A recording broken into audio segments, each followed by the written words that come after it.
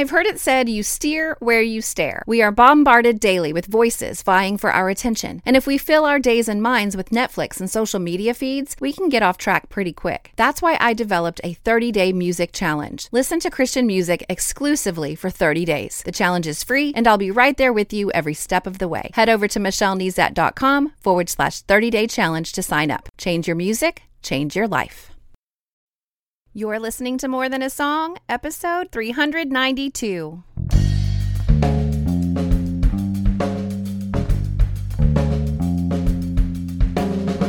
Hello, and welcome to this episode of More Than a Song. My name is Michelle Nezat, and this is the podcast dedicated to helping you discover the truth of Scripture hidden in today's popular Christian music.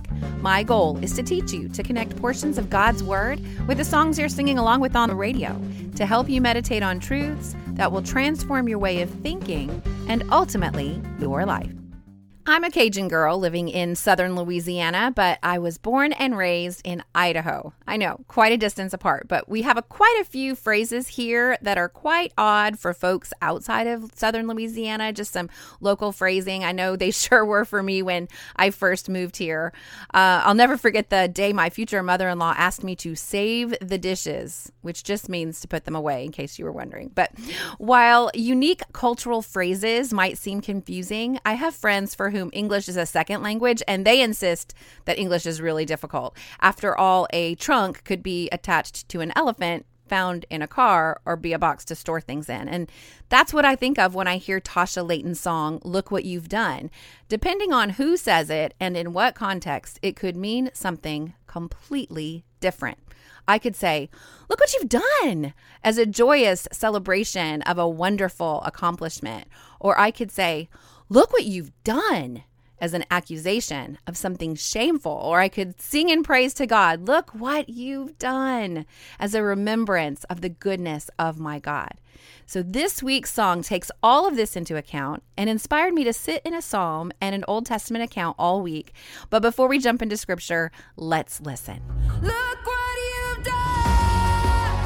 Look what you've done in me. You spoke your truth into the lies and let my heart believe. Look at me now. Look how you made me new. The enemy did everything that he could do. Oh, but look what you've done.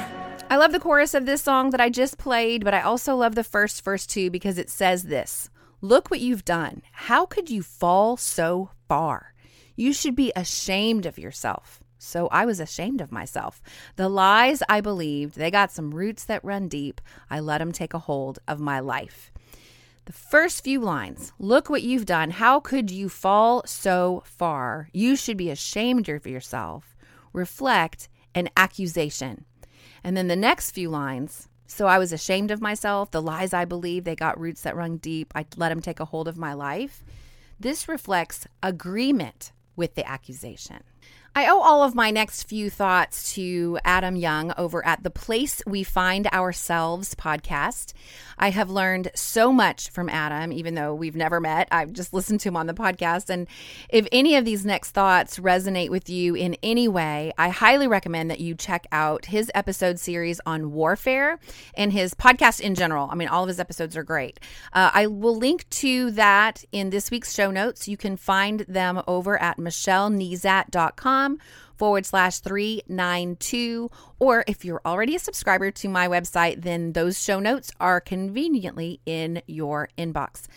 One last caveat. Normally, I don't unpack the lyrics of a song. I let the song inspire me to dive into scripture, and then I spend all my time there, sometimes even leaving the song way back in the background. And I did that this week too. I did spend time in scripture, and I am going to share that with you.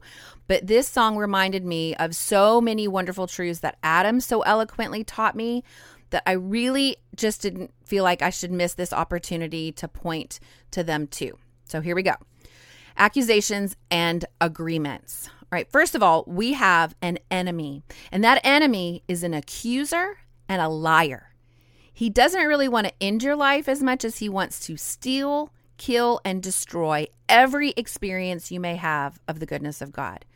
In fact, he is called the deceiver and accuser in Revelation 12. In verse 9, it says, the great dragon was thrown down, that ancient serpent who is called the devil and Satan, the deceiver of the whole world.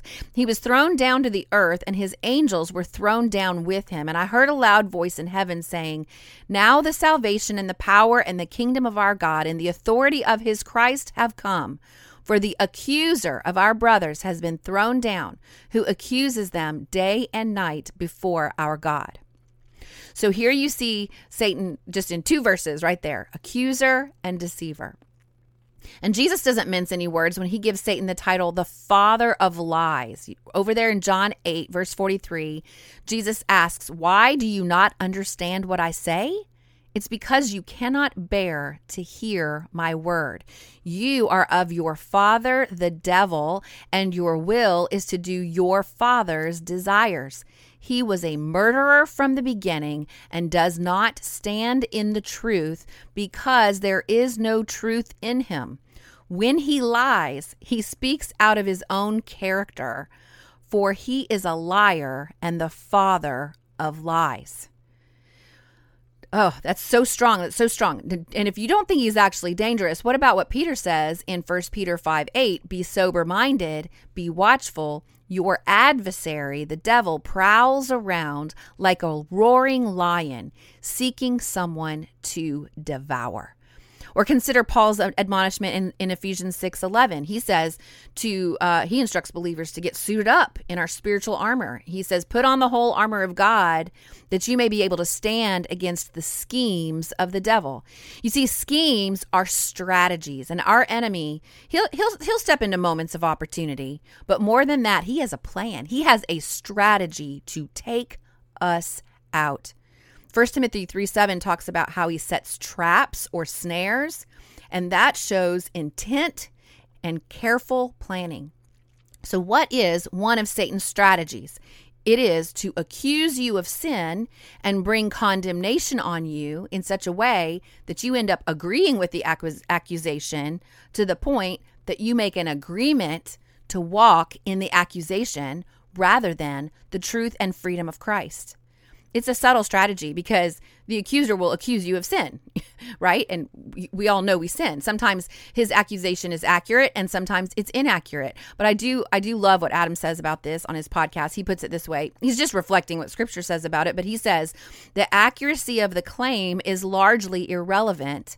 No claim against you has any power to condemn you if you're a follower of Christ, Let me say this again. The accuracy of the claim, right? The accuser will accuse you of sin, sometimes accurately and sometimes inaccurately.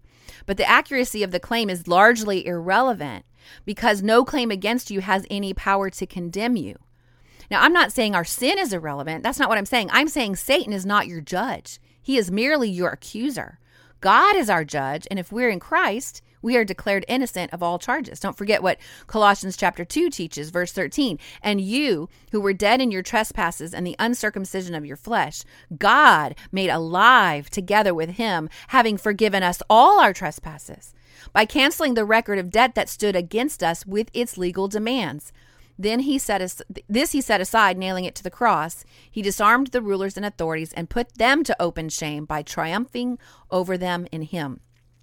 So we have a record of debt, to be sure, but in Christ, it is canceled. This is not permission to sin or to unashamedly walk in sin. There are other verses that really talk about that. But Satan doesn't want you to unashamedly walk in sin as much as he wants you to sinfully walk in shame. The purpose of bringing accusations against you is so that you might labor under the weight of shame. And Adam Young teaches that the accusations that we hear during the day always seem to have a type of fittedness to our story. And he actually helps us identify and combat the accusations in his podcast series. But I want to consider the one or the accusation that our song sings about. It says, "Look what you've done. How could you fall so far? You should be ashamed of yourself."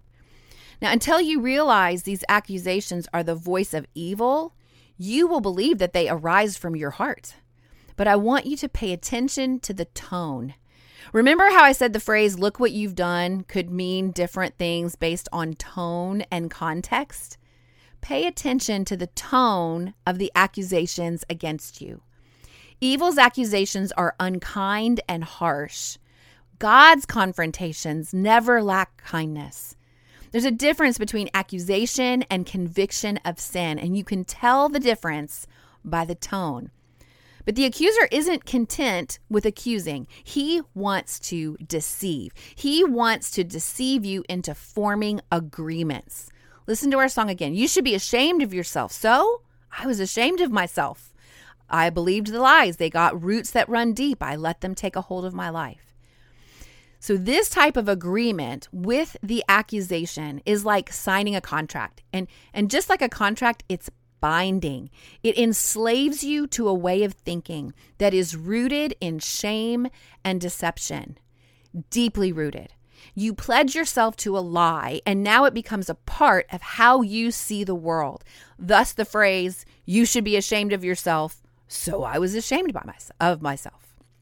So unfortunately, exposing the lie, bringing the lie into the light, bringing light into the dark places, that's only part of the solution. The agreement, the contract between you and evil needs to be broken. And like our song sings about, God needs to dig up those roots of shame and deception. Spending time in God's word is part of that freedom plan. It is in God's word where we learn how to properly view him and thus ourselves. And it is in his word where we find freedom, because his word is truth. And the truth will set us free. Jesus said that in his own words in John 8, if you abide in my word, you are truly my disciples, verse 32, and you will know the truth, and the truth will set you free. And even though we're well into the episode today, I want to quickly share where I spent the majority of my time in God's word this week. I did spend my time in God's word. I didn't want to leave out all of these ideas about the accuser and accusations and all that stuff, because I learned so much from Adam Young. But I do want to talk about scripture. I don't want to leave that out. That's what we're all about on this podcast. So I spent the majority of my time in Psalm 52 and then in 1 Samuel chapter 21 and 22. Now, Psalm 52 is a psalm that David wrote out of an experience that he had. And you can read all about the experience in 1 Samuel 21 and 22. He had a run-in with an evil man, and the consequences were devastating. They were devastating for some innocent people too. And this song that David wrote is a reflection of a real account of an enemy of David. But I think it could be applied to everything that we've studied about our enemy, right? We've just talked about him. So listen to this. Verse 1. Why do you boast of evil, you mighty hero? Why do you boast all day long? You who are a disgrace in the eyes of God. You who practice deceit. Your tongue plots destruction. It's like a sharpened razor. You love evil rather than good. Falsehood rather than speaking the truth. You love every harmful word, you deceitful tongue. Think about this. This is exactly what our enemy is like. He delights and rejoices in evil and harm and deceit. And the next verse is aligned with our song in a way too. Verse 5, it says, but God will break you down forever. He will snatch and tear you from your tent. He will uproot you from the land of the living. Of course, this psalm declares that God will take out this evil man that David is picturing in his mind when he wrote the song. But likewise, when our song sings of God, it says, standing in your presence, Lord, I can feel you digging all the roots up. I just picture God digging up the root of evil we've allowed to grow deep in us because of our agreement with the harmful, deceitful tongue of our accuser. And then I want you to follow along as Scripture compares and contrasts. This is a Bible interaction tool exercise, or a bite. I call them bites. I use compare and contrast sometimes. I want to compare and contrast the righteous one in this psalm and the evil one. We can list out what we've learned about the evil one in the first few verses, and then we can add what we learn here. Verse 5 says, the righteous shall see and fear and shall laugh at him, saying, see the man who would not make God his refuge, but trusted in the abundance of his riches and sought refuge in his own destruction. So if I'm going to take the bite of making a list, what do I know about the one who is bound to evil? Or what do I know about the evil one altogether? But the one who is bound to evil boasts of evil, He considers himself strong and mighty. We learned that in those first couple of verses. He plots destruction with his words. He uses sharp words. He uses deceitful words. He loves evil more than good. He loves lying more than speaking what is right. He loves words that devour, or more exactly, the word in this psalm that says devour is confuse. I've seen that. Evil is bringing a spirit of confusion on our world today. He will not make God his refuge. He trusts in the abundance of his own riches. And I would say here, abilities and financial wealth, right? So relying on self for security. So that's what that thought is. And so this is all that I've learned about the one who is bound to evil. And the next verse says, but I am like a green olive tree in the house of God. I trust in the steadfast love of God forever and ever. So let's take what we've learned and add this verse to take the bite of making a list of characteristics of the righteous one. And then we can compare and contrast, right? So we're going to make two lists, the evil one and the righteous one that we see here in this psalm. The righteous one, the one who stands in the righteousness of Christ, that's the only way we can be righteous because we have no righteousness of our own. But the one who stands in the righteousness of Christ shall see, meaning they recognize what's going on. And we talked a little bit about this, that we can't break the agreement just by knowing the truth. But I will say that's step one, right? You have to be able to see. You have to recognize what's going on. They shall fear, meaning they take the judgment of God into account with awe and reverence. This fear here is not being scared. This is awe and reverence. And this is, I'm recognizing what's going on and I understand the gravity of what's going on because I understand the holiness of God. I have a fear, I have a reverence, I have an awe. They shall laugh. I can't imagine that this is a laugh of humor. I think this is more of like a relief laugh that I'm not in the same place, or like they're just on the wrong path, and it's funny or not funny kind of a thing. They are like a thriving olive tree. So I read several things about olive trees in my studies this week. An olive tree can live hundreds of years. So there's kind of like a longevity to an olive tree. Obviously, olives and olive oil and oil has significance in Scripture. Really, I think that of all the commentaries that I read this week, I think the main point is there's a thriving that happens. I mean, it's less about the olive tree and more about I'm in the presence of God and I thrive in that presence. So this is a healthy, thriving, fruitful place that they are in, this person who stands in righteousness. And then finally, the person who stands in righteousness trusts in the steadfast love of God, because verse 2 says it this way: the steadfast love of God endures all the day. That's true. Whether we trust in the steadfast love of God is irrelevant, because it will endure all the day. The steadfast love of God endures. And so the righteous person, though, trusts in that. So you might wonder, though, how I ended up in Psalm 52 anyway. And I ended up in Psalm 52 because of the last verse. It says this, verse 9, "For what you have done, I will always praise you," right? Our song says, look what you've done. So for what you have done, I will always praise you in the presence of your faithful people. And I will hope in your name, for your name is good.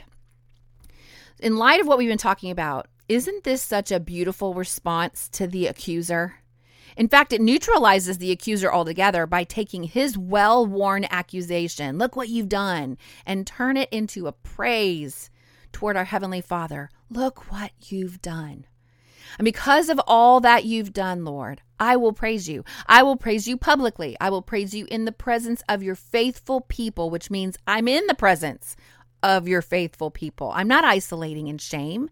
I'm encouraging, and I'm being encouraged by my spiritual family. I will hope in your name, not my name, your name, because my name's mud. I mean, well, my old name isn't worth much, but my new name that you've given me, it's everything. And my new name is all about you. Redeemed, a reflection of my Redeemer. Christian, a reflection of the name that is above every name, the name of Christ. Jesus, I will hope in your name, and I will hope in your name, for your name is good. All right, so what's next? Well, read and meditate on Psalm 52 this week. If you follow the cross-reference to 1 Samuel 21 and 22, you can familiarize yourself with the story that inspired David to write that psalm in the first place. It's not a pretty story, I have to tell you, but our very real enemy plays dirty too. So you can go read that story and then read the psalm in reflection on that. Check out this week's show notes, michellenezat.com/392 for links to the podcast episodes that I talked about that highlight the accuser and the agreements. You're going to love it. You really will. These agreements that we make with these accusations and how to find freedom. And it's a biblical worldview teaching, a teaching from a biblical worldview. And so I hope you enjoy that as well. But while you're in God's word this week, don't just listen to what we say, other people, podcasters and all that. Spend some time in God's word. And while you're in God's word this week, let me know how you're doing. You can email me, Michelle@michellenezat.com. Hop on Twitter @MichelleNezat or Instagram @MichelleNezat, or my Facebook page, public page is Michelle L. Nezat, and we can talk about what you're learning. Now, More Than a Song is a proud member of the NRT Podcast Network, a network of podcasts associated with New Release Today. NewReleaseToday.com is the most innovative and largest Christian entertainment site online, existing to inform fans immediately about each week's new releases. I'm super excited to be part of this network. I hope you check them out. Also, if you have not joined the 30-Day Music Challenge yet, I highly recommend it. The challenge is to listen exclusively to Christian music for 30 days. You are never too late to jump in. You just submit your name and email address to michellenezat.com/30-day challenge, and you're in. I'm excited about the upcoming Women's Conference this next weekend, where I will be the keynote speaker. If you're local, there is still time to register for the Cultivate Conference in Lafayette, Louisiana, September 10th and 11th. Just head over to my website to get some more information. I would really love to see you ladies there. We're going to meet the God of the universe together in a unique and mighty way, and I really want you to be there. Now, before I tell you which song will be featured next week, I want to thank my newest subscribers to my website, like Andrea from Pennsylvania, Susan from South Carolina, Michelle from Tennessee, Felix from South Dakota, Monica and Jenny, both from Australia. Welcome. New subscribers to my website benefit from a one-page resource of my top 5 bites that I've used on the podcast. It's a great place to start. You also get your the show notes and additional resources directly in your inbox every Monday morning. I also have a weekly memory verse resource to display on your smartphone, tablet, or desktop, where you can print it out. And sometimes I create extra resources for my episodes, and all of that gets delivered to you first. And all of that is just my way of saying thank you for listening. So head over to michellenezat.com to subscribe today. Of course, you can listen to the podcast directly on my website at michellenezat.com through iTunes or the Apple Podcast app. You can follow on Spotify or through Stitcher Radio or your podcast listening app of choice. Well, that's it for this episode of More Than a Song. Next week, I will be using When You Speak by Jeremy Camp to jump into scripture. If you liked this episode, however, would you mind sharing it with others? I've made it really easy. With just one click, you can share via Facebook, Twitter, or email. Just head over to michellenezat.com/392. While you're there, I'd love to hear from you. Click on comment to join the conversation. Until next time, take time to meditate on God's word and consider his ways.